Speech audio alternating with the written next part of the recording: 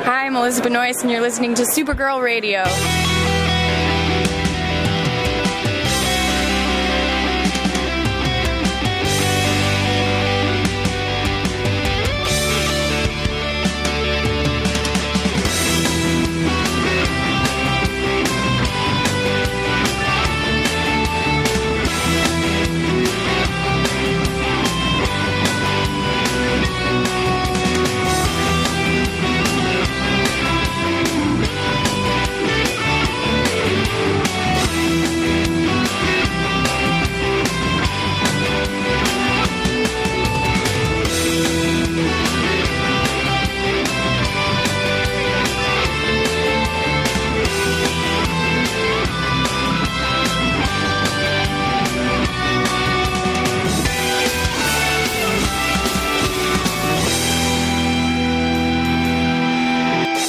Welcome to Supergirl Radio, your source for all things related to the CW's Supergirl TV series and the character of Kara Zor-El. My name is Rebecca Johnson. I'm Carly Lane. And I'm Morgan Glennon. And since we don't really have any news to report, this is kind of a first in a little while, because normally we have lots of news, but we don't have any. So we're going to get straight to our discussion of the Season 2 episode of Supergirl titled Crossfire. The official description reads, quote, Supergirl must beat a ruthless new gang who has been armed with dangerous new alien technology. When Cadmus sends a video to the DEO, the team realizes Cadmus is the one staffing the criminals for a secret mission. Meanwhile, Kara gets Mon-El a job as an intern at Catco. James makes an important decision, and Lena invites Kara to attend one of her fundraisers, unquote. So this episode had a lot going on, shocking reveals, some life changes. So it was a big episode this week. So I personally, because this is my favorite part of the episode, and it is also kind of a big deal. It's a big part of the episode. But I think we should start talking about the big Cadmus stuff and the stuff with the Doctor. So what did everybody think about the Cadmus aspects of this episode? Carly, what did you think about Cadmus and the Doctor and the Lena Luthor reveal? What a good twist, and one we didn't get spoiled for. Aren't you happy? I'm so happy. Take that, paparazzi. Yeah, take that, Vancouver. I was really surprised I didn't see it coming. And it was one of those things where they definitely did not play up that she had a connection to anybody until earlier in the episode when she mentioned having kids. And I was like, so she has a family. Interesting, because they kind of brought that in as her motivation. She tells the guy, I think Minor, whatever his name is, the robber, she's like, oh yeah, I'm doing this for my children. Like, I'm trying to get rid of the aliens, to make the world better or whatever. And then you find out that, oh, her kids are the Luthors. And you're like, but then that puts an entirely different spin on, you're doing this for your kids, but also one of them's in prison because Lex is in prison at this point in canon. Do you think this is some sort of retribution for Lex being in prison, or do you think she's just being a maternal? Maybe a little bit. I think the same thing. Yeah, I think she probably is holding a little bit of a grudge against. I'm sure it has Superman and by extension Supergirl, because it sounds like Superman was the one who put Lex in prison. So I'm sure that's part of it. Like that might have even been part of the reason why she's starting this whole. But then I also have to wonder, she's this very capable scientist and leader, and part of me wonders, it sounds like a lot of this has been going on for a while anyway, like kind of covertly. This is only really the first time that they've come public with their intentions. Morgan, what were your thoughts on the Dr. Lena Luthor connection and the Cadmus stuff in the episode? Yeah, I thought that was interesting too. I definitely didn't call it. I'm tend to be pretty bad at calling those kinds of things anyway, because I just like to be surprised. So I don't even like to try to speculate. But when she said earlier in the episode the thing about having a daughter and a son, I thought for a second, it's kind of a weird fact to drop about yourself, just randomly to some robber strangers. But I didn't think too much of it. And then when she walks in at the end, I went, oh my God, she's got a daughter and a son. It all came together for me. I thought it was such a clever reveal, because I think it explains her motivations. So then I don't feel like you have to go into this like tortured villain backstory with her now. Like, we've got it. Like, she's a Luthor. Like, we don't have to like find out. I mean, I want to find out more about her, but we don't have to have like a ton of like motivation about why she's doing this, because I think that scene, just her coming in and it turns out that she's Lena and Lex's mother, like that's pretty big motivation. Yeah, I thought it was really funny because she does say specifically, like, I'm fighting for a noble cause, you know, I'm fighting for my children. And then she very specifically says, my son and my daughter. And it was funny because I didn't really make the connections when she said that. But when she came into Lena's office, I was like, oh, please let Lena be her daughter, please. So I was very excited because the Doctor is one of my favorite things in season 2 of Supergirl so far. And the Lena aspect of that, the connection there, has made her so much more interesting than she already was for me. So I was all over this. I think it was a good twist. I think it was something that made me excited to see where it goes, because I don't know, and this is another question, do you all think that Lena likes her mother? Like, is this her... Is this her biological mother, or is this her like adoptive mother? Is this Lex's mother? Because I think it's the adoptive mom. Okay. Yeah, I think it's the adoptive mom. But it seemed to me like in the one line of dialogue we get, it's tough to infer, but honestly, it seemed to me like she was not happy to see her. Yeah. Like, she was like, "What can I do for you, Mom?" Like, she was not very pleased that her mom showed up. It seemed very cold, the reception that she gave her mom. So I don't think that they're like, going out for mani pennies. They might not have a real close relationship. Yeah, I don't know. I think that'll be fascinating because in the Luthor history with their family, there is usually some sort of form of abuse with, Lex and his father, those kinds of things. So I wonder if they'll, because we know that the Doctor is pretty capable of some seriously nasty stuff. That bit at the end where she kind of gets rid of the gang members who could ID her, like they say, she ties up the loose ends. Yeah, she ties up the loose end by, I mean, she told them not to do it. Well, she did give him a warning. That is fair. She was like, real talk, don't do this. And they were like, I am anyway. And she's like, I'll blow up your mind later.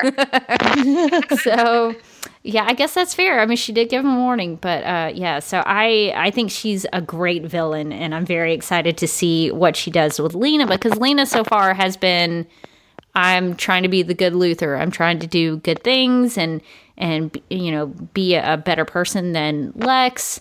So I wonder if her mother is going to have any kind of effect on her. And I was laughing throughout the episode because of their wardrobe.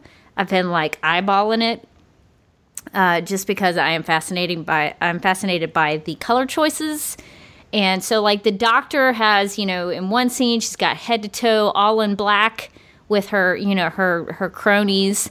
And then when she's in Lena's office, she's wearing all white. And so when Lena is at the fundraiser, she's in all black. And then when when Supergirl goes to see Lena Luthor in her office, Lena's wearing all white. So I thought that was really interesting that they've kind of played with the black and white. I know that's kind of a silly thing to keep track of, but I just think that's fascinating because there's this good and bad thing going on with Lena, I think, and with the Doctor, maybe she's just trying to portray herself as good with Lena. So I think that's interesting. That's like a very soap opera thing, too. Yeah, I was going to say they used to do that on Smallville all the time. Like, you could tell like a character was turning towards the dark side with like suddenly Lana wouldn't be wearing pink, she'd be wearing black, and you're like, ooh, it's bad Lana. Yeah. You're right. Yeah, they put bad Lana in like red and black always. Yes. You'd be like, ooh, Lana's behaving badly. I will say that the scene where the lead burglar guy pulls a gun on the Doctor and she just kind of stares at him like, really? You're gonna do that? Oh man. That's probably my favorite moment. She just stares him down and just says, no, I think you're gonna put that away. Yeah, and I enjoyed that she walked away from that guy because he wanted to go after the Lena Luthor fundraiser. And she was like, don't underestimate Lena Luthor, and she wouldn't have anything to do with it. And I think it's, obviously because Lena is her daughter. So she had a lot of things to say about the Luthor. She called the Luthor smart and dangerous, and that you wouldn't want to go up against them. And I think she proved that statement correct. So I'm very curious. This is probably the most I've been excited about Supergirl season 2 because I am very excited to see where this goes. I'm excited about it too because in Smallville they played so much with Lex and Lionel, his father Lionel, and they're like really twisted and not at all healthy relationship. And I like that. I mean, it's a very Supergirl thing to like maybe pull in that same dynamic, but have it be a mother and daughter.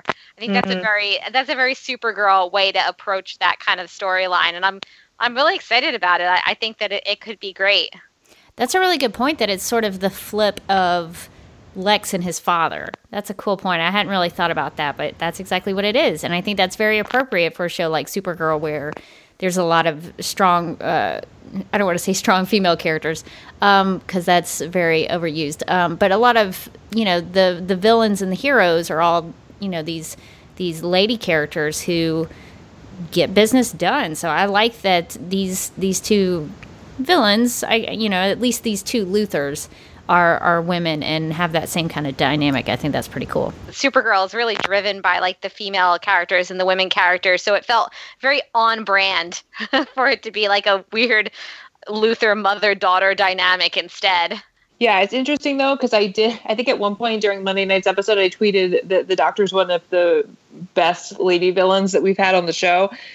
And someone corrected me. They're like, no, that would be best villains. You don't even need to put the lady in there. And I was like, you know what? You're right. I can. We don't need the qualifier. True. Like she is, I think, one of the best villains, male or female. Well, and actually, we haven't had a lot of male villains. I mean, there's been Reactron and Metallo and Non, but there's been very few, and so a lot of them are women, and I think that's really cool. So, I think the Doctor, and this is something we'll probably get to when we talk about James, but what I think about, because it's sort of related to James in a way, but what I like about the Doctor is she's not a supervillain in a way of having abilities. She can't fly. She doesn't have heat vision. She doesn't, have some super suit. She doesn't have, a kryptonite heart. She's just a mean lady. Like, that's what I like about her as a villain, is that she has the capability to cause all this death and destruction, but she just does it because she has the weaponry and the know-how to do it. And I think to me, that's scarier. Just because you don't know what she's going to do, because she's just mean. So I think she's been a really good villain so far. And speaking of Lena Luthor, we got to go to her fundraiser that she was throwing for the Children's Hospital to try to raise money / trap some people with alien technology. So what did everybody think about the fundraiser aspect, and the Lena Luthor character, I guess, in this episode? Carly, what did you think? Operation Doubtfire was really funny. Well, it's funny. I think a couple of us, at least you and I, Rebecca, were speculating if Martian Manhunter would impersonate Kara. Because Kara gets invited to the fundraiser, and then Supergirl also gets invited to the fundraiser.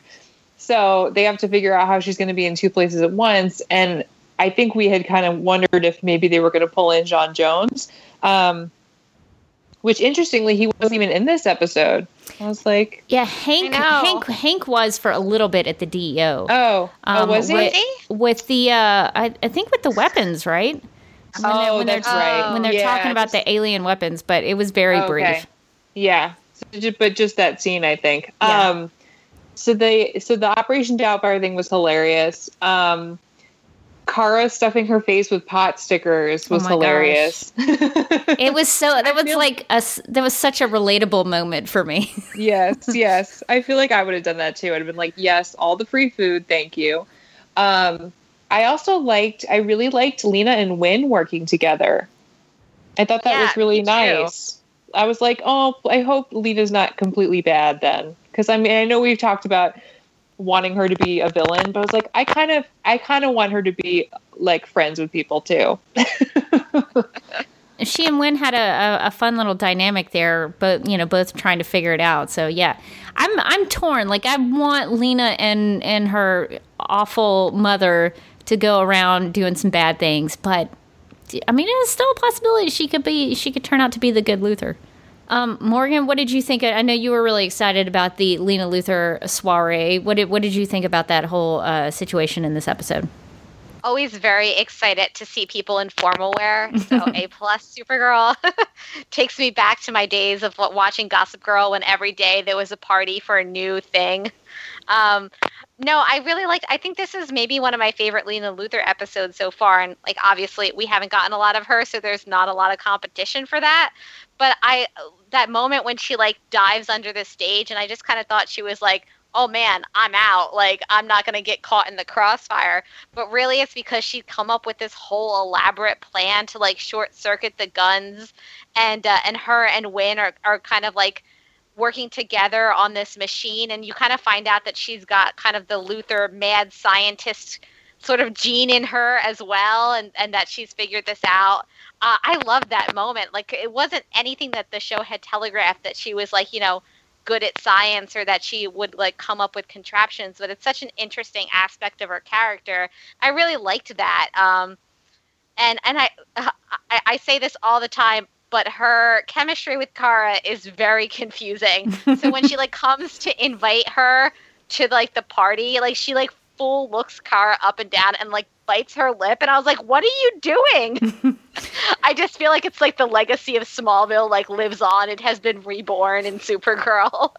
Yeah, one of my favorite parts of the episode was actually all of the times that Lena just showed up places. Like, that was like a recurring theme in the episode between her and James. I was like, who just shows up at these places? So like, Lena shows up at Catco, and she invites Kara to the fundraiser, and she comes, and it's a surprise visit. Like, Kara didn't know she was going to come. I guess if you're a Luthor, you just get in. But I don't know. I'm working under the assumption that Catco has a policy that like if you have visitors, you have to go down and meet them. I don't know. That's just how I know of how these big things work. And so then she shows up at Kara's apartment, and it's like, oh, I guess Lena Luthor knows where Kara lives. So I was just laughing, and Lena even says at one point, she says, I'm sorry to keep dropping in on you. And I was like, yes, that's what you're doing all of the time.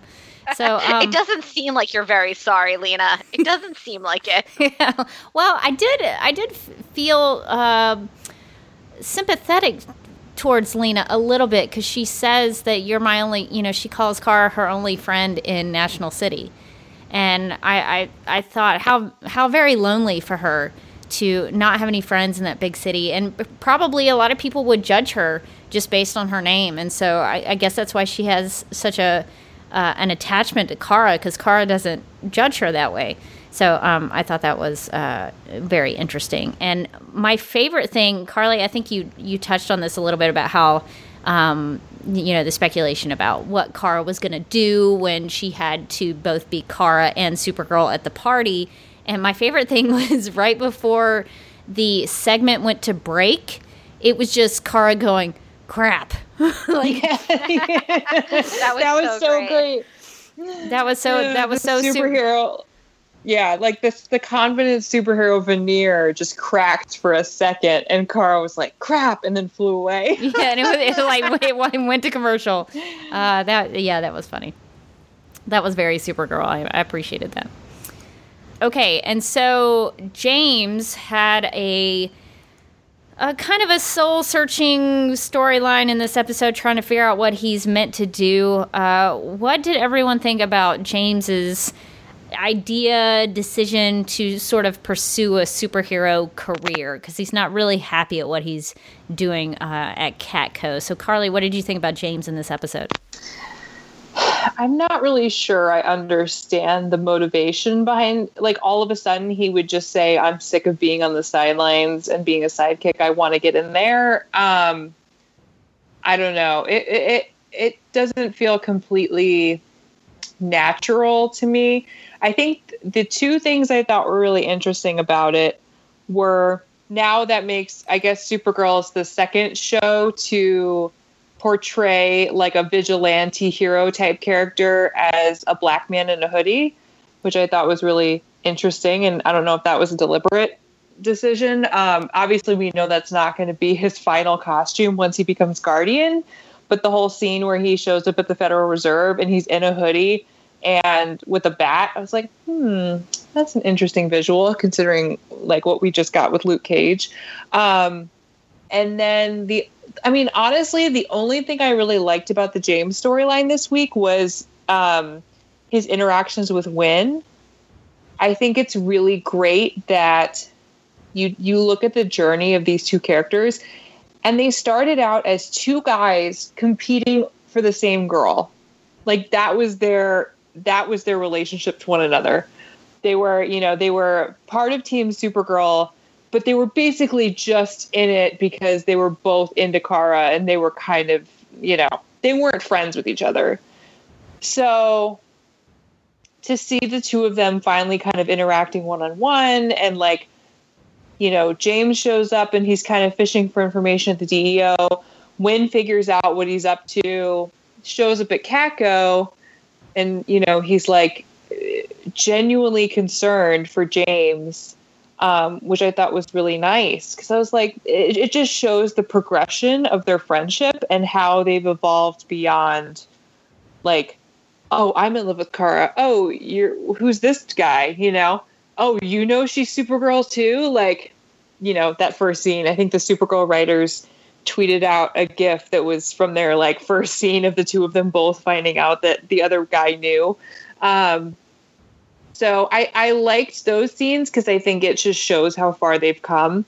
But in terms of James's motivations for deciding to become like a vigilante, I don't know. I don't know if I'm really into it yet. So I know my reasons. We'll get to me in a little bit, but do you think you can pinpoint why you're not really buying it?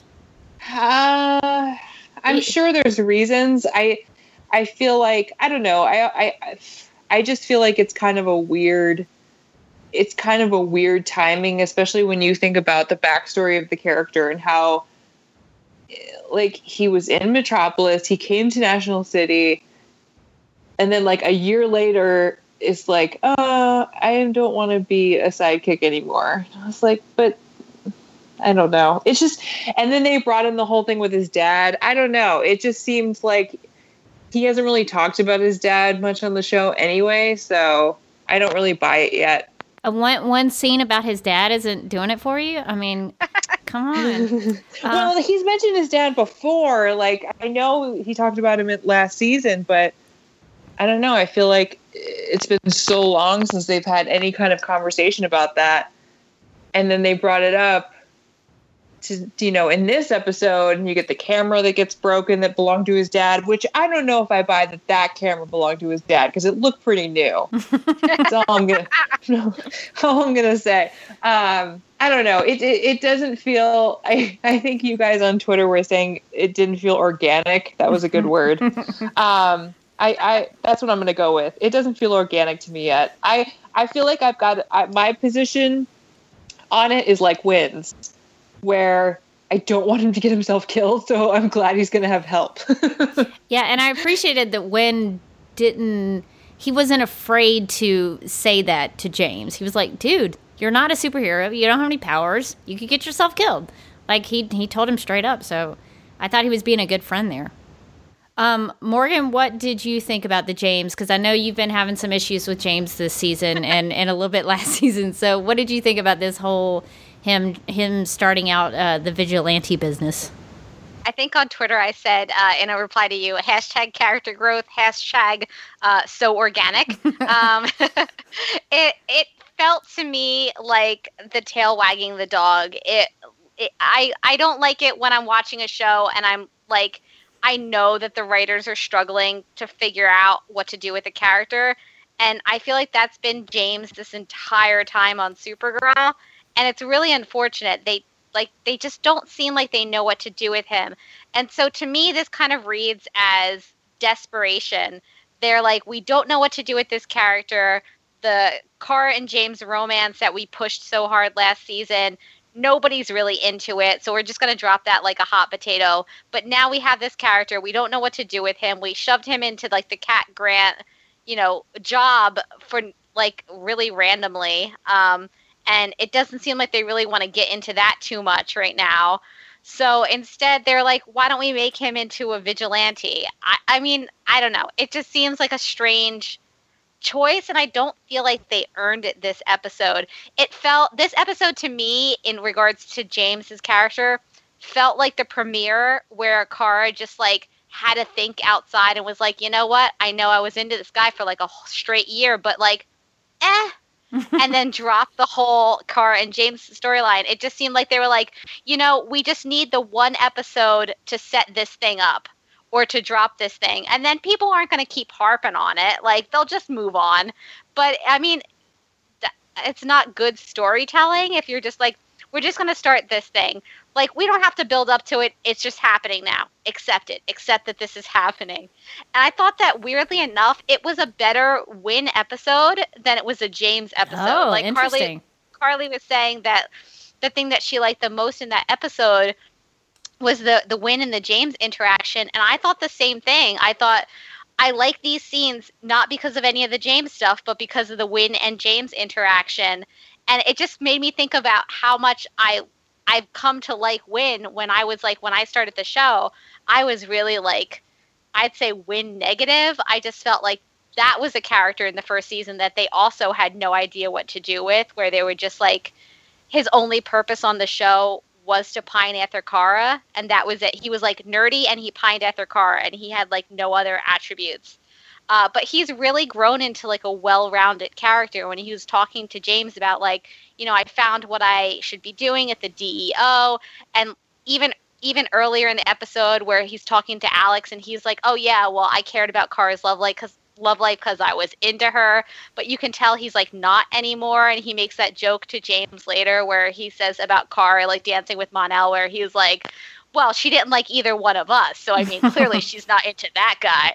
And I just thought it was like, it was a Win episode, strangely enough, considering that there was, it should have been a bigger James episode, but I just felt like the construction of that storyline, the fact that it all happened in one episode, like when we found out that they were going to do Guardian with his character, I felt like, oh, there's going to be an arc leading up to it. But no, it was just this episode. This episode was the arc. It was like his camera got like messed up and he was like, that's it. I'm snapping. Like, it was like, that's how abrupt it seemed. And it didn't even register to me that the camera had gotten run over until somebody like specifically was like, your camera, it was run over. Yeah. Like, that's not, like, I think that's a directing problem. I had actually forgotten that James, like, his camera was connected to his dad. Like, I actually legit forgot about that. So I can understand why you missed some things because it wasn't handled very well. At first I thought like, yeah, I know, like I hate it when I drop like expensive electronics too, James. and then he was like, my father, and I was like, that's right, because that literally one episode you mentioned it last season. I was like, you have like, it seems like the writers have both too little and too much faith in the audience. Like they think that like we should just accept that they're going to do this whole storyline and basically change the whole character's role in the show in one episode. But they also have faith that we're going to remember, like, from, like, the one scene last season that was his dad's camera. I mean, I can only speak for myself, but, like, I've been podcasting about this show for a while now, and I forgot that camera was connected to his father. So I do think there is a lot of faith that they put in the audience for that. Did you have any other thoughts, Morgan? I'm sorry I interrupted you. No, I think those are most of my thoughts. It feels like the writers are struggling to figure out what to do with James. Like, a lot of other parts of the show are really starting to gel and mesh and, like, work really well. And then they've got James, which they have no idea what to do with. So I think they're like, we'll make him a vigilante. That'll be exciting and cool, I guess, because what we're doing with him now is not working. I don't know. Maybe it'll happen and that'll work out for them. But I would expect that if that was the storyline that they decided to do, like coming into the season, that they would have given it more care in build-up, and instead of just sort of dropping it randomly in one episode, and then, like, you know, probably like the next couple episodes he's going to be like full-on vigilante mode. We don't see like a decision process. It's like his camera gets jacked up and he is like, that's it, I'm getting my baseball bat. Well, and even the camera thing I don't think was very good, because he directly says, I couldn't even save my dad's camera. And I was like, so you decided to become a superhero? Like, that logic doesn't make any kind of sense to me whatsoever. It would have been great if he decided to be a superhero and he's just like standing with that bat outside of like a camera equipment store, and he's like, not again, never again. No one will ever hurt cameras ever again. They will not get smashed. Yeah, I didn't understand any of that. I actually wrote at the top of my notes the sentence, I don't much care for the why of James Olsen becoming Guardian. And I have lots of points to that, so if you'll bear with me, I'd like to get through them. I'll try to go as quickly as I can. Of course. But I was pretty open-minded when I was watching this. I was trying to be like, okay, this is what they're doing. I'll see how they do it. But I don't think it was executed very well at all. The thing with his dad's camera, I thought was... Like, I know what they were trying to do. I know that they were trying to say that this is a sentimental thing, that it meant a lot to him, and when it got busted, that made him decide to change his life. But I was thinking about myself. You know, my dad died in 2006. I was 25 years old. That was a big deal in my life. It really took a toll on my family. And, you know, I was trying to think of, like, what would I have done if I had something really special of my dad that got destroyed? Would I have decided to totally change my life? I don't think so. I have a lot of things that my dad left me, but I don't think that there's anything that, like, if a special document or a picture or whatever got destroyed, I would be like, I'm very upset about that, but there's nothing I can do about it. You know, it's like with James, it's like, your camera got busted, you can buy a new camera. Like, I know that's really crass and cynical, but it's like, that does not mean you have to start to become a superhero. That doesn't make any sense.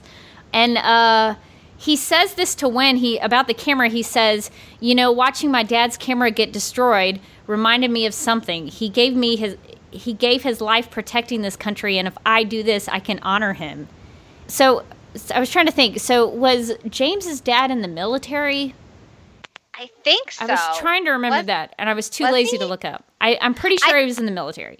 I think the problem is that they hinge so much of this storyline. First of all, I like I said before, I don't think that this should have happened in one episode. I think that's crazy for such a big change. But I think that they hinge so much of it on his relationship with his father and who we've never seen. Who we've never seen. We haven't gotten flashbacks, and we've only ever gotten that one conversation that he had with Kara about the camera. That's it. Like, if you're gonna like have a big change on this, like a big emotional relationship, you have to set up the relationship, or else I'm like, yeah, it sucks about your dad's camera, but like, don't go out and kill yourself. Yeah, which is what Wen basically said to him. And I was just thinking, okay, he's made this connection about his dad in the military and how he wants to honor him. And I was like, well, then sign up for the army. Like, you don't have to go create a secret, some sort of superhero costume. You can sign up and join the military. That's an option if that's what you want to do. So I thought that was really silly. And the thing about how James doesn't think he can help people behind Kat's desk, that whole thing, I personally feel like when they had that conversation, I feel like the show is missing the point of Jimmy Olsen. Because Jimmy Olsen, to me, and the way I've always kind of connected him, is he's sort of like Lois Lane. Like, they're both, of course, Lois Lane is much more awesome, but they are both those characters who, they don't need superpowers. Their power is their ability to get the facts, get the truth, tell the stories, take the pictures, do the things that the superheroes can't do. And a lot of times in good stories, they will be the more effective the more effective characters because the superheroes can just stop the bad guys, but the people who actually send them to jail are Lois Lane writing the expose on Lex Luthor. That's how you get the supervillains to go to jail. So in my opinion, Jimmy Olsen could be the more effective character in the show because he could be the one who can get the dirt on people. The dirt on Cadmus, or connecting dots or doing investigating. And so I kind of think when they resort to, oh well, he needs to be a superhero and fight people, I'm like, you're missing the point of Jimmy Olsen as a character, and I think that's really unfortunate. And I think Wynn actually tried to encourage him to, he says there is no shame in helping people with knowledge, and I was like, yes, that's it. So I don't understand that whole thing. And I personally think it would be just more compelling to see James be a hero without a mask. And I think I've said that before about how lazy it is that they're going this route. So just to confirm, I still feel like that. And I think someone else mentioned it, that like, why is he just now connecting that this is his calling now?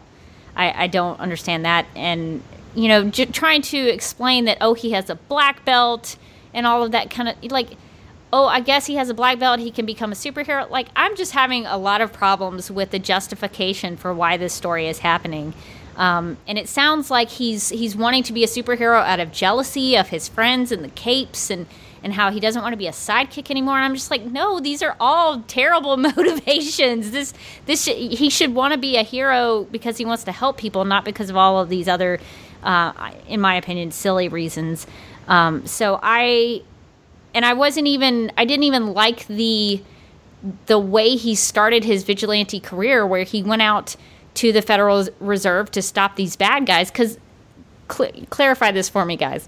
So he goes to the building and he has a tussle with them, and then the guys with the alien technology turn on him, shoot the guns at a building that is full of civilians, regular people, and it's pretty much because they were trying to get at James, right? So basically, James's presence caused that building to collapse. Well, indirectly resulted in the building collapsing and these people being put in danger. I was like, oh, this is not helping me at all. He's actually causing problems. So I have a lot of issues with this Guardian storyline, and I was really hoping they would win me over with it, but I have to say it was not. So I guess I'm back on the board, Carly, of unpopular opinions, probably, which is my rightful place to have an unpopular opinion. Take your throne, Rebecca. Yes. So my unpopular opinion for this episode is I really did not care for the way they went about the Guardian storyline. Yeah, but is it an unpopular opinion if we all don't like the storyline? I don't think it's unpopular. It just felt, this episode, that storyline just felt messy. It just felt like they had decided on a plot point and they just had to get there. And like the journey didn't matter. They just needed to get to the end point that James is a vigilante now. I guess we're just going to have to ride it out and see what happens. Maybe it'll get better in time. But it was a rocky start for Guardian. Although I did enjoy the moment where he grabs the thing that sort of looks like the proto shield. I thought that was a clever way to foreshadow his costume as Guardian. So there was that. I kind of liked that, but everything else was... I'm going to try not to dwell on it. So let's talk about Mon-El in this episode, because he starts his job as an intern at Catco. What did everybody think about his story in the episode? Carly, I know Mon-El is your new favorite character. So what did you think about Mon-El as an intern at Catco? Ugh. Just so gross. I'm sorry. It's terrible. Like, this is and I've watched the episode twice now, and I have nothing against the actor. Like, this is not, I think Chris Wood is very charming. Like, he's very endearing. My problem is that, and I think part of it also has to do with, like, Mon-El doesn't know Earth customs and he's brand new, but I'm like, he's just so inappropriate. It's like to the point where it's almost like I feel like Kara a little bit, where I'm just like the scene where she overhears him and Miss Tessmacher about to get it on in the coffee room, and I was like, oh no. Yeah, that was pretty gross. That line where she's like, "Do you have protection?" And he goes, "You mean like a sword?" And I was like, like he tries to sleep with her, and then although he did have that great line where Kara says, "You shouldn't be doing that in there," and he's like, "I don't know. I was watching some TV show about doctors, and it seemed okay there." Like clearly making a Grey's Anatomy reference, which is hilarious because Kyler Lee used to be on Grey's Anatomy. So I wonder if that was probably a deliberate little Easter egg. But like he like it hits on Kara at the fundraiser before realizing it's her. It's just like, Mon-El, come on, just stop. But somehow manages to like do all the really inappropriate things, gets fired as an intern. Like he can't even just do the job as an intern for one day. I did like the part where Kara kind of has to realize like his journey is not going to be like hers was. And she has to have that little bit of, the willingness to kind of step back and let him find his way, like find his own way. But I was just like, there were certain times where I just cringed because I was like, oh, like you're like, I don't know. I'm glad because it doesn't really seem like the show is trying to get them together at all. Like I'm still really hoping for that. But there were moments where I was like, I don't like your behavior. It's not great behavior. No, he is very almost like frat boy, like the stereotype of what a frat boy is. So I think at one point I said he's like peak white male privilege. Because he like just wants to sit in Kako and eat candy and not do any work. Look, that's the dream. Let's be honest. That is. Be fair to Mon-El. That is the dream. That's true. I did like the line where she's like, "There is a time and a place for candy." And he's like, "I agree, here and now." That was good. But then the other part was like, Miss Tessmacher gave him her credit card, and he like bought a bunch of nice clothes with it. Like there were certain things I was like, that's not okay. Well, like he's clearly taking advantage of this poor young woman. Well, to be fair, maybe he didn't know that he wasn't supposed to do that. I don't know. Maybe nobody explained to him how credit cards work. I think there's some people... he's watching Grey's Anatomy. Well, that's true. That's true. Maybe he should be picking some things up. No, I understand some of your qualms. I had some of those myself. Morgan, what did you think about Mon-El in this episode? Yeah, I wasn't as down on him as Carly was, but yeah, he was terrible, but he was supposed to be terrible. And I liked that moment where Kara and Alex have the whole conversation about how Alex was kind of trying to force Kara to be the kind of person that she was, and she had to sort of learn to let that go and let Kara go in her own way. So Kara kind of had to be like, okay, I guess you're just going to be a gross frat boy for a while, and I'm just going to have to hope that you become a decent person. Like, she had to, like, let go of the reins and be like, fine, eat the candy and go to the strip clubs. I can't do anything for you. Jeez. But, wait. Are we going to talk about how National City apparently has a strip club, and it's included in the, like, guide to the city? I love that it's a guide in the city. It's like, now for the finest strip clubs. Oh, yeah. They are proud of their strip clubs at National City. How dare you? She, like, rips the page out. She's like, we're going to take that one out. They got a whole page of advertising in there. I guess. Dang. It's like a National City after dark. Yeah. I just love that he couldn't even be an intern for like one day. He was like, who knows if he was even getting paid? Like he might have been an unpaid intern and he couldn't even make it. Well, I give him a little grace on that because how would I expect if I had a friend who just came to Earth, like he just popped up on the planet and I expected him to just adapt to our work culture in like a couple, I don't know how long it's been, like days, weeks. I don't know how long Yeah, I thought it was also funny because I don't know if it was last episode, but it was definitely like last episode or the episode before where they were like, "Don't leave the DEO," and then like this episode, she's like putting a bow tie on him and going like, "Go out to, it's time to go to work," and he like clearly doesn't know basic stuff like what a phone is, how it works, what are phone calls, like that, like coffee, like he doesn't know like basic stuff. Like she thought it was appropriate to have him start working at like a corporation when he doesn't know what a phone is. Like I was like, while Mon-El is definitely kind of a tool, some of this is on you, Kara. Yeah.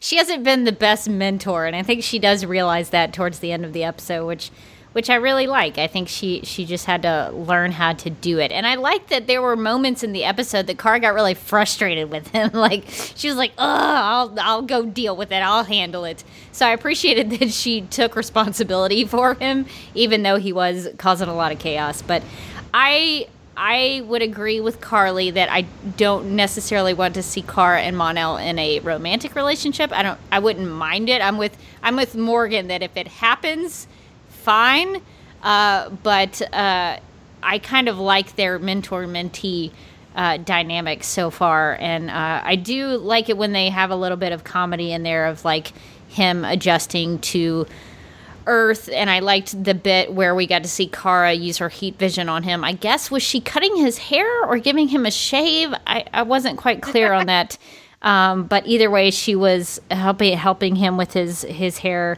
I thought that was great, and I thought it was funny that he eats a stack of pancakes like a hamburger.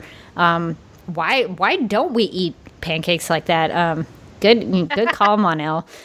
So Mon-El is figuring some stuff out. He's really correcting some of our Earthling habits. And I do also appreciate from a writing standpoint that they justified why they gave him glasses as a secret identity, that Kara was like, just in case he becomes a superhero, we'll need to have a secret ID for him.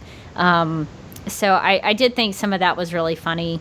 But the one thing I thought was really interesting about Mon-El is that Kara, she makes the comment that, quote, like, he's never worked a day in his life. And I was like, oh, is Carly's theory about him being the Prince of Daxam, is that something that could come true? I started thinking about that because maybe he hasn't really worked a day in his life. Maybe he doesn't. Maybe this work thing is new to him because he's always had servants. So I don't know, Carly. I'm open to your theory because they did make that mention of it. Yeah, it just seemed like he was all too willing to shove the work off on somebody else. Yeah. Like if he was really a servant, he would have been like, oh yeah, this is, I'm cool with doing the papers or whatever it was that he was, given the job to do. Yeah, he would have more of a work ethic. Right. Yeah.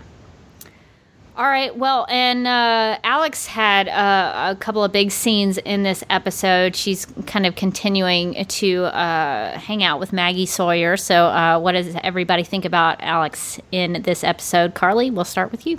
It was really good. I saw a lot of people online today talking about the episode, and several stories that were being shared, several anecdotes. Apparently, I think for a lot of younger audience members, this is like a really good storyline for them to see. Because it's a character who kind of was under the impression that she was a certain way for a reason, and then starting to realize like, oh, well, maybe it's not what I always thought that like maybe the truth is there's not really anything wrong with me. It's just that this is who I am, after all. So I thought it was interesting that she didn't officially like come out. She kind of had this scene with Maggie in the end at the bar where they were totally playing like a kissing song. I was like, this is makeout music, Supergirl. And, she tells Maggie, she doesn't really say like, she doesn't actually come out and say I'm gay, but she basically says, I think that you were right in what you said about me, which basically Maggie had earlier in the episode kind of said, "Oh, I didn't know you when you were into girls," when Alex asked her to hang out or whatever. But it's also an interesting thing because I think currently out of the DC TV shows, the only other, well, there's Curtis on Arrow, and then is gay, and then isn't on the Flash, isn't it Captain Singh is gay? Yes. He's married to another man, and then or engaged or something. I can't remember. Yeah, with the timelines that Barry keeps screwing yeah. up. Who knows what's happening now? And then on Legends of Tomorrow, Sarah has been in relationships with women, but I don't think she's ever actually said, like, I'm gay, or at the very least said I'm bisexual. So they haven't actually said, like... Yeah, I don't think that they've ever had Sarah, like, label herself, say, like, I'm bisexual. I just think that it's... I mean, it's not even implied. Like, she's had relationships with men and she's had relationships with women. And it's like on both Arrow and on Legends of Tomorrow, it's very clear that she's, attracted to both. But I can't remember any time where she's been like, as a bisexual, like. Right. Well, she hasn't, but like, I know she's like, she told Nyssa that she loved her and like, but I think Supergirl, I mean, Supergirl basically came out and said, basically said like, well, Alex initially denied it. She's like, oh no, I'm not gay. But I'm wondering if they're kind of leading up to like a coming out scene where she'll say the words. And I'm actually, my hope and my prediction is that she comes out first to Kara. Cause they did have the moment in the episode where I think she was on the verge of saying it. And then Lena showed up. So it'll be interesting. I think it would be really important for a character to actually say that. But I saw a lot of anecdotes of audience members. Apparently there were some families watching the episode last night, and I saw at least one or two parents share anecdotes online about their daughters who were watching the episode and were like had questions afterwards. And so like it's fostering really important conversation, I think, which is really great. And I think it's telling an important story for Alex, but it's also a really great way to illustrate like a coming out story just in general. And I mean, everybody's is different, obviously, but it's showing that, you can have that kind of a revelation about yourself at any time, really. So I don't know. I think it's really important. And I think the show has done a really great job of handling it. I like that it's been kind of a slow burn for her and Maggie.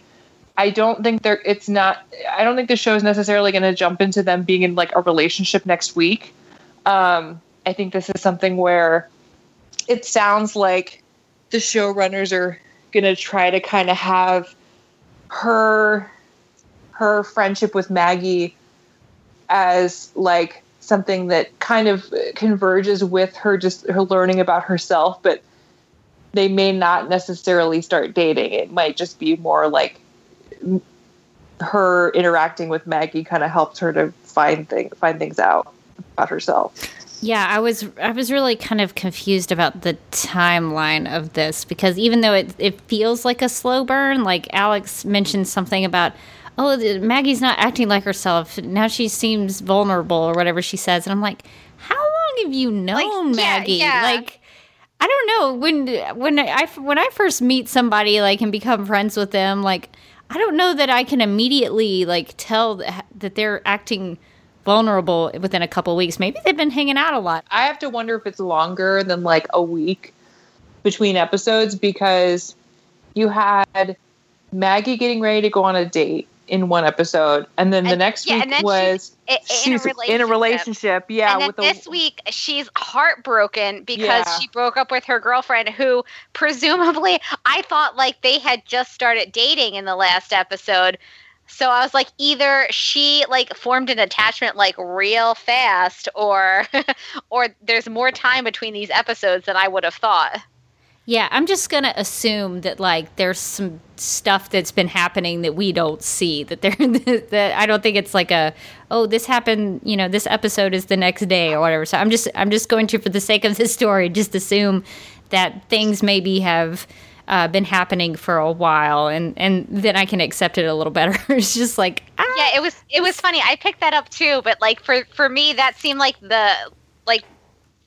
kind of all the signs pointing to how like sprung on Maggie she was, where she was like, usually she's so tough and cool, and now she's so vulnerable. And I like wanted Wynn to turn around and be like, how long have you known her?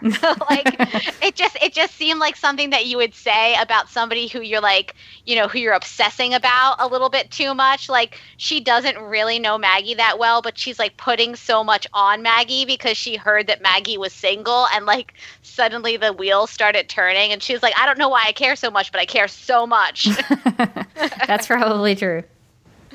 Morgan, do you have any other thoughts about the Alex portion of the episode? Oh, yeah. Like, I think that the Alex portion of the episode was, like, hands down my favorite part of the episode. It was just so well done. And I like the way that they've been sort of building up to it. I mean, we've been talking about it for, like, the past couple of weeks. But you could kind of tell in, like, the first couple of episodes that, like, Alex was like, hello. And then like her just kind of slowly coming to the realization that that is what had been happening. I think that she had been hanging out with Maggie and not realizing like how attached she was getting, and like that it wasn't just like a friendship that she was forming. Like she was like way too invested in this girl's love life. Like when Maggie's like, oh, I just, I had a bad breakup, and suddenly Alex is like in her face, like, tell me all about it. Tell me about all of your feelings. She runs over. She literally runs over. She's like, oh my gosh, I'm so sorry. And I'm like, girl, you thirsty. It was so funny. It was like somebody put up the bat signal, and she just like turned around. She was like, I'm sorry, did you say you're single? Like, it was just so good because you could see her acting like a complete crazy person without realizing that that's what she was doing. And like, other people were picking up that this was like strange behavior, like when she's just like sitting there texting, smiling at her phone, and Wynn is like, why are you being so weird? And she's like, nothing, it's just I want to tell you all about like my casual acquaintance's love life, and you can tell me what you think about that. And he's like, this is too much, I want to get out of this conversation. I would like to unsubscribe from this conversation. It was like a whole episode of like Alex Danvers being too intense. Like it was like Alex Danvers no chill. And I really liked that because, like, I felt like the audience, at least for me, I was, like, I already could see what was happening, like, way before Alex got, the wheels started turning in her head that, like, oh, I think I know what this is about. Like, she was so obvious before she even knew what she was being obvious about. And I really liked that. I love that scene when she's outside of, like, Car's door, like, just sadly eating a donut, and, like, going, like, I think I'm figuring some weird stuff out about myself. Just, like, 1,000-yard stare, just shoving a donut into her face. It's, like, it just felt so real for Alex. Like, yeah, that would be how she handles, like, just, like, an earth-shattering revelation about herself that, like, maybe she's always kind of had something in the back of her head. And I just loved the way that they handled that her scene with Maggie, because I feel like when we see these coming out stories, especially on television, they're usually in like the teen show or like the high school show. We very rarely see somebody come out like later in life. And it felt like that scene was so true to her and like how she was feeling. And I'm sure probably how a lot of people have felt. And, when you only see one thing portrayed on TV, sometimes when you see another angle on it, you're like, wow, that feels so new and different. But it's just that, like, nobody else has really told that story before. And I think that they did a really good job. I read an interview with I think it was Greg Berlanti or maybe Ali Adler. It was one of the two for the show, and they were talking about having made that decision about Alex maybe in season 1, but not deciding it wasn't the right time to to have her come out, because I guess probably because so much stuff was going on in season 1, and I guess they hadn't planned for it in the season, and how they really wanted to explore this in season 2, and they wanted to explore the idea of her coming out like later in life, and I think we're going to see in her relationship with Maggie, like her putting a lot of pressure on that relationship, which I think is also kind of true. Like she's going to like hang her whole identity now onto this, like this, whatever it is between her and Maggie. And I think that's going to be really intense for Maggie to deal with. So I'm interested to see how that plays out. The hook in for me in this storyline is Kyler Lee's performance. I think she did a really good job of, those kind of looks, those nonverbal cues that you can pick up on. Like I think you mentioned, Morgan, that you can feel what Alex is feeling without her having to say anything. So kudos to Kyler Lee for being able to portray those feelings and make it real and palpable.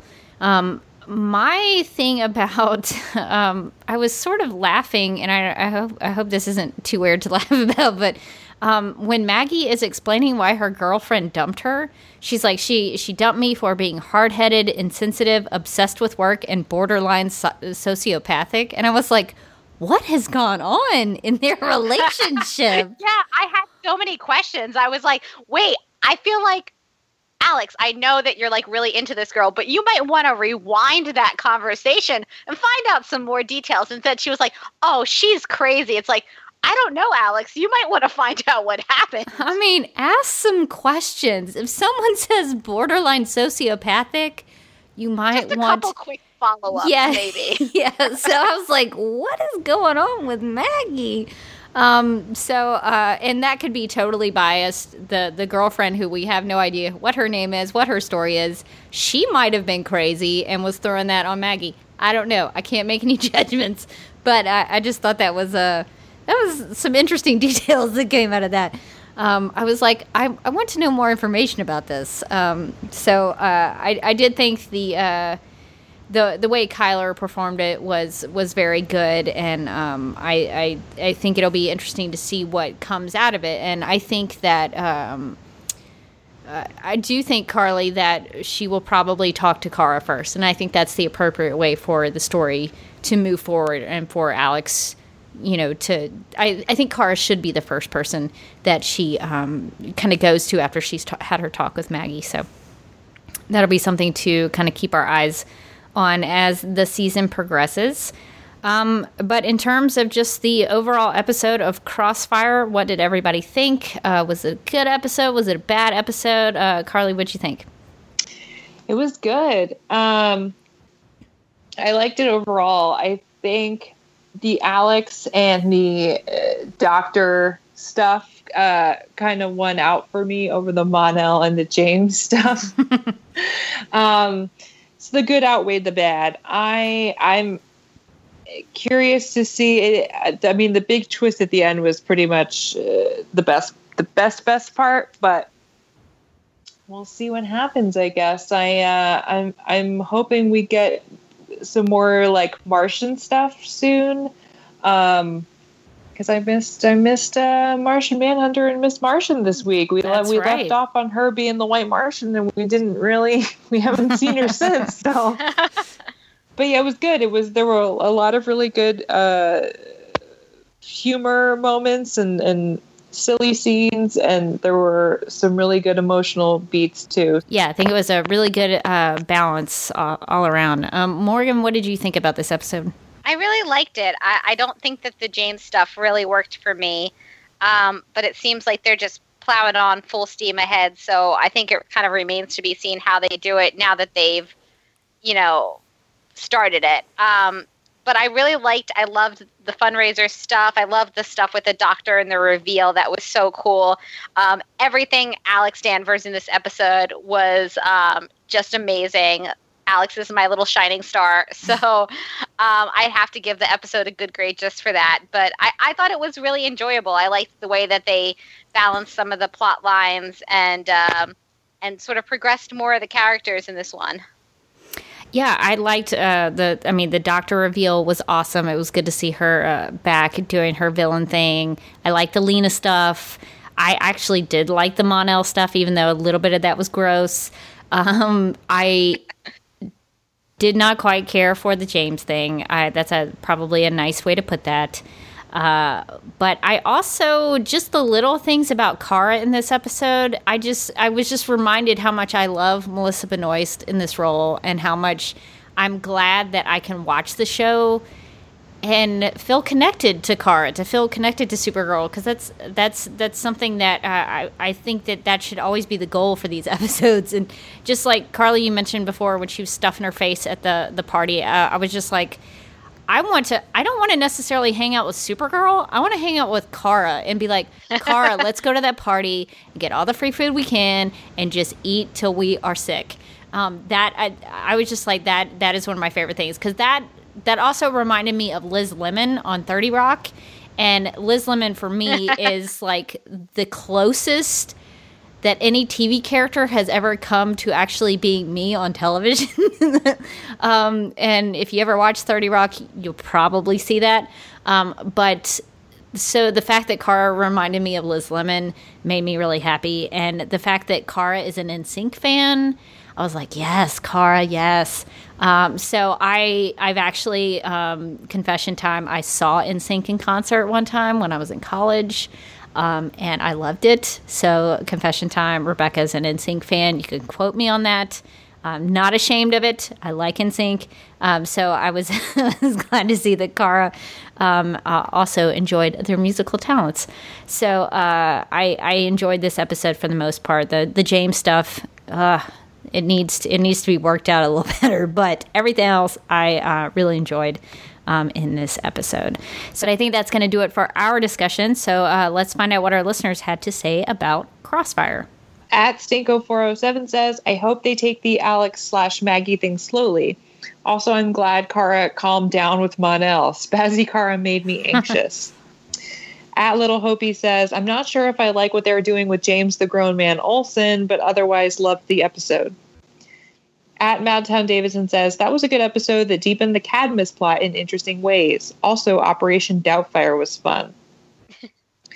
At Rantasmo1 says, I was glad that they showed Lena Luthor to be scientifically adept and practical. At Corey Marie 21 says, this episode certainly didn't diminish my Lena Kara ship at all. At Chris Fundalinsky says, Brenda Strong is so great as the evil doc. So confident in a psycho way. At B Rogers 789 says, I am so unbelievably happy for Alex. Season 2 of Supergirl has wildly surpassed my expectations. We received an email from a listener named Samaya who asked, does Lena know that Kara is Supergirl? So anybody have any thoughts on that? I would guess not. It doesn't seem like it. And honestly, if we couldn't get Cat Grant, like, on her way out the door going like, by the way, I know you're Supergirl. Like, I don't accept Lena figuring it out this fast. Yeah, it might be a little too early, but she did seem to know at least that, well, I guess Kara had maybe mentioned Supergirl previously, so I guess she knew that Kara had a Supergirl connection. But yeah, I don't know. There's something to keep watching just to see if she gives anything away. Well, we have another email about Lena Luthor from our friend Andy over at the Flash Podcast. He writes, quote, look, a storyline reveal that wasn't spoiled in advance by a CW press event. I know, Andy. I'm so excited about that. That's why it was such a great reveal. It's because I had no idea it was coming. And Andy goes on to say, now, whether Brenda Strong's character is a full-on Luthor or has a different last name, I'm worried that it might be too much to have two Luthors on the show and might overshadow Lena. The whole point of Lena moving out to National City was to make a name for herself, and now with this reveal, I feel it might cause a possibly unnecessary obstacle for her. What do you ladies think? Unquote. So, does anyone have any thoughts about having two Luthors on the show and if it will overshadow Lena as a character? I don't know about that. I think that there's enough room for two Luthors in this show, and depending on whether or not they go the evil route with Lena, there is a possibility that we just get her mom as sort of this this evil, and she's maybe not evil for a while, or not evil at all. So I think that there's now that there's another Luther in town, I feel like there's a greater possibility that maybe Lena's on the up and up, at least for now, than there was before, when I was like, girl, you got some red lipstick, you're wearing black, I know what you're about. Carly, do you have any thoughts on Lena Luthor being one of two Luthers on the show? Yeah, I mean, I think it's nice for the show to bring in a Luthor, Mrs. Luthor, because we've only really seen in previous, live action. We haven't really seen much of her character in previous, live action versions. It's been predominantly their father. So, if anything, I'm kind of excited that they're taking it in this direction, because we haven't really seen Mrs. Luthor. On Smallville, we got a little bit of Lillian Luthor, who was a little bit of she was a little crazy pants. She was in there a little bit, but this is as far as I understand, a little bit of a different take. Not like a substantial villain. I think that it's funny that we've kind of been talking about how Lena could possibly be a good Luthor, and how that might make her stand out from the pure evil that is the Doctor. But I was thinking about, and I'm probably one of maybe 5 people who watch the show, but I was thinking about V, that was on ABC with one of my favorite actresses, Elizabeth Mitchell, and also Laura Vandervoort, who was Supergirl on Smallville. I was thinking about the mother-daughter dynamics of villainous characters. And in that show, the spoiler alert for a show that was on the air 6 years ago, Laura Vandervoort's character, who was kind of the daughter to Morena Baccarin's character, she killed... she tried to kill her mother. She was the good character who tried to kill Morena Baccarin's character. And Morena Baccarin's character actually was the daughter of another character who was kind of an evil lady. So you had 3. This is taking too long. This is a very complicated explanation. Main thing is there's a daughter on V who kills her mother.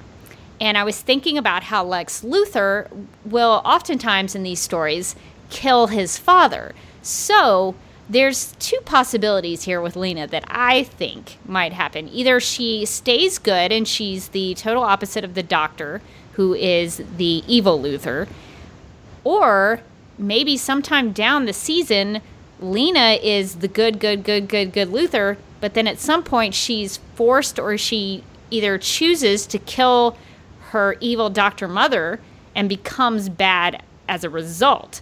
So I think what I'm trying to say is that I think they're 2 totally different Luthors, no matter what the option is, what the end result is. I think they're so different that one isn't going to overshadow the other, because they have different characteristics, and they could possibly have 2 different paths. So I'm actually not too worried about it. And Andy ends his email with, quote, P.S. Morgan, I lied to you last week. I am not adding 5 shows to the DCTV Podcast Network. I am adding 10. Have fun plugging, unquote. So, no. So just keep that in mind next time you have to read all of our plugs. That's okay, because I've been working on my breathing exercises. I'm ready. Good. Preparation. Always key. We have an email from Lynn who writes, hello again from your friendly neighborhood linguist. I heard you speculate that perhaps the president's name was hinting at her being an alien. My guess is that her name was chosen as an Easter egg-style tribute to Wonder Woman's creator, William Moulton Marston. Perhaps the change in spelling was precisely to give it a more alien feel. First of all, I love that we have a Supergirl radio linguist. I think we're perfect. I think we're going to have to make Lynn, especially since I'm trying to work on my vocabulary. Lynn, send me some good big words that I need to know. But I think we're going to officially need to make Lynn the Supergirl radio linguist. But I think that's a cool idea that maybe President Marsden is maybe named after Wonder Woman creator William Moulton Marston. That's a cool theory. That is cool. Our last email comes from a listener named Lo Lottie Lab, who wrote, Crossfire was such an important episode for so many reasons. The plot advanced with the reveal of Lena being the Doctor's daughter. James got his introduction to his vigilante career, and Mon-El got to enter our society. But more importantly, Alex learned something new and scary about herself, and I can't thank Kyler Lee, Floriana Lima, and all the crew of the show enough for handling this with such realism and truth. And because I'm going through the exact same thing as Alex at the exact same time, this is even more important for me. The final scene in the bar made me cry instantly because I felt understood and supported.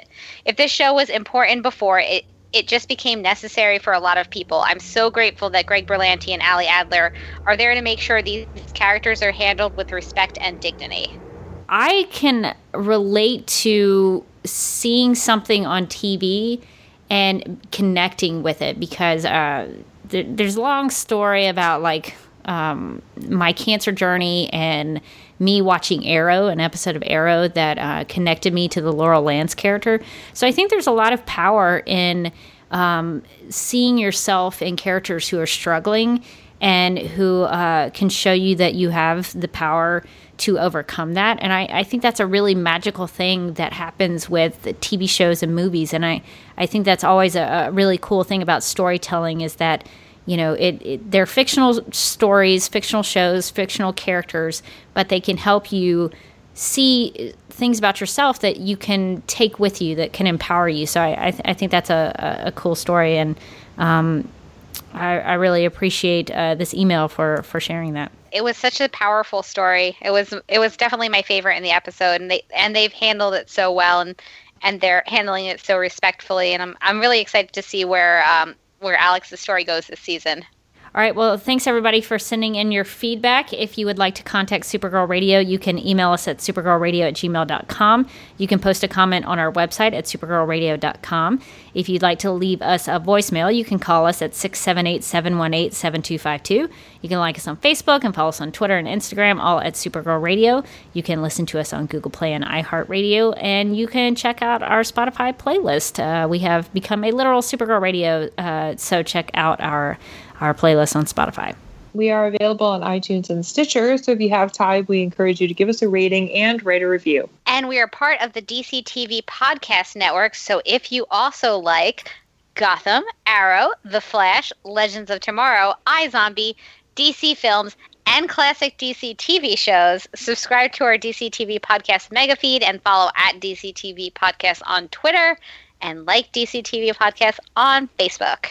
Very, very good. Ooh, I did it. Well, you can follow me on Twitter at DerbyKid. That's DERBYKID. I'm also on Instagram at The Derby Kid. That's THEDERBYKID. And you can watch videos I've shot and edited on my YouTube channel at youtube.com/duckmilkprod. That's DUCKMILKPROD. You can find me on Twitter at my name, Carly Lane, and I am weekend editor over at The Mary Sue, which you can visit at themarysue.com. You can find me on Twitter. I'm at Mojotastic. That's MOJOTASTIC. You can find some of my writing on Buddy TV. And I'm also one of the co-hosts of the Legends of Tomorrow podcast, so you should check that out. Well, if you would like to hang out for a quick spoiler section, we'll be doing that after our theme music. But until then, I'm still Rebecca Johnson. I'm still Carly Lane. And I'm still Morgan Glennon. And pro tip, don't take a baseball bat to an Andranian photon cannon fight.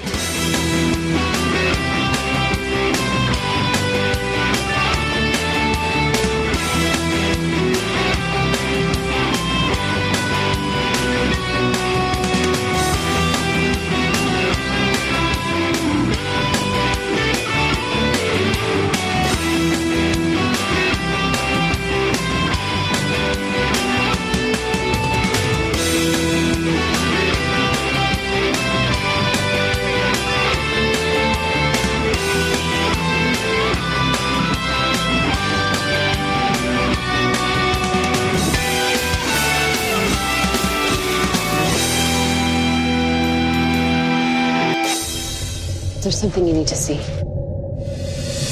He's mutated. Have you ever seen anything like it? No.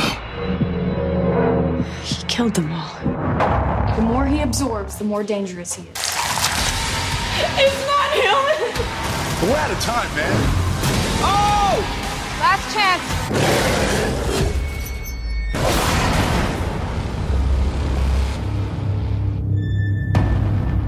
And we are back. And what you just heard was the audio for what's coming up on Supergirl.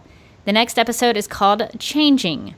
The official description reads, quote, "The Guardian debuts to lend a hand after a parasite alien drains Supergirl of her power.